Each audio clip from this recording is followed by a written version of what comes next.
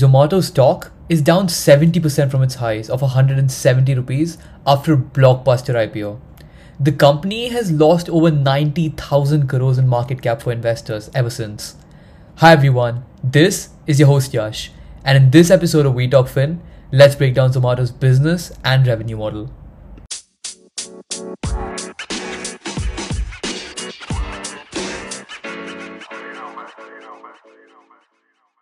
The biggest chunk of Zomato's revenue comes from the food delivery business. Zomato firstly charges a commission to partner restaurants for using their app and for the orders they get through them. This commission varies from 18 to 25% based on a number of different variables, such as size of order, type of restaurant, average order value, and so on. Further, Zomato charges the delivery fees to users like you and I. As of financial year 2022, the company generated a little over 3,500 crores from the food delivery business, and this makes for nearly 82% of the company's total revenue. The next biggest contributor to Zomato's revenue is their venture Hyperpure. Hyperpure is Zomato's B2B business of providing restaurants with fresh, hygienic, and high quality ingredients and supplies. In 2017, when Zomato conducted a quality and hygiene test of its partner restaurants, barely 20% of the restaurants audited cleared the test. This is where the idea of Hyperpure came from. Hyperpure allows restaurants to buy vegetables, fruits, poultry, groceries, meat, seafood, literally everything they could need.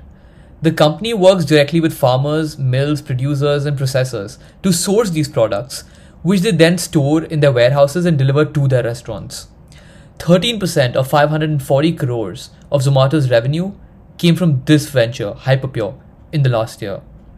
Lastly, the remaining 5% of the company's revenue comes from a lot of different areas, such as their 9 acquisitions and 13 investments. The latest one being Zomato's acquisition of the instant grocery delivery service, Blinkit. The deal just got completed last Friday, and it was an all-stock deal worth 4,447 crores. An all-stock deal means that the shareholders of Blinkit would now receive Zomato shares worth 4,447 crores in place of the Blinkit shares.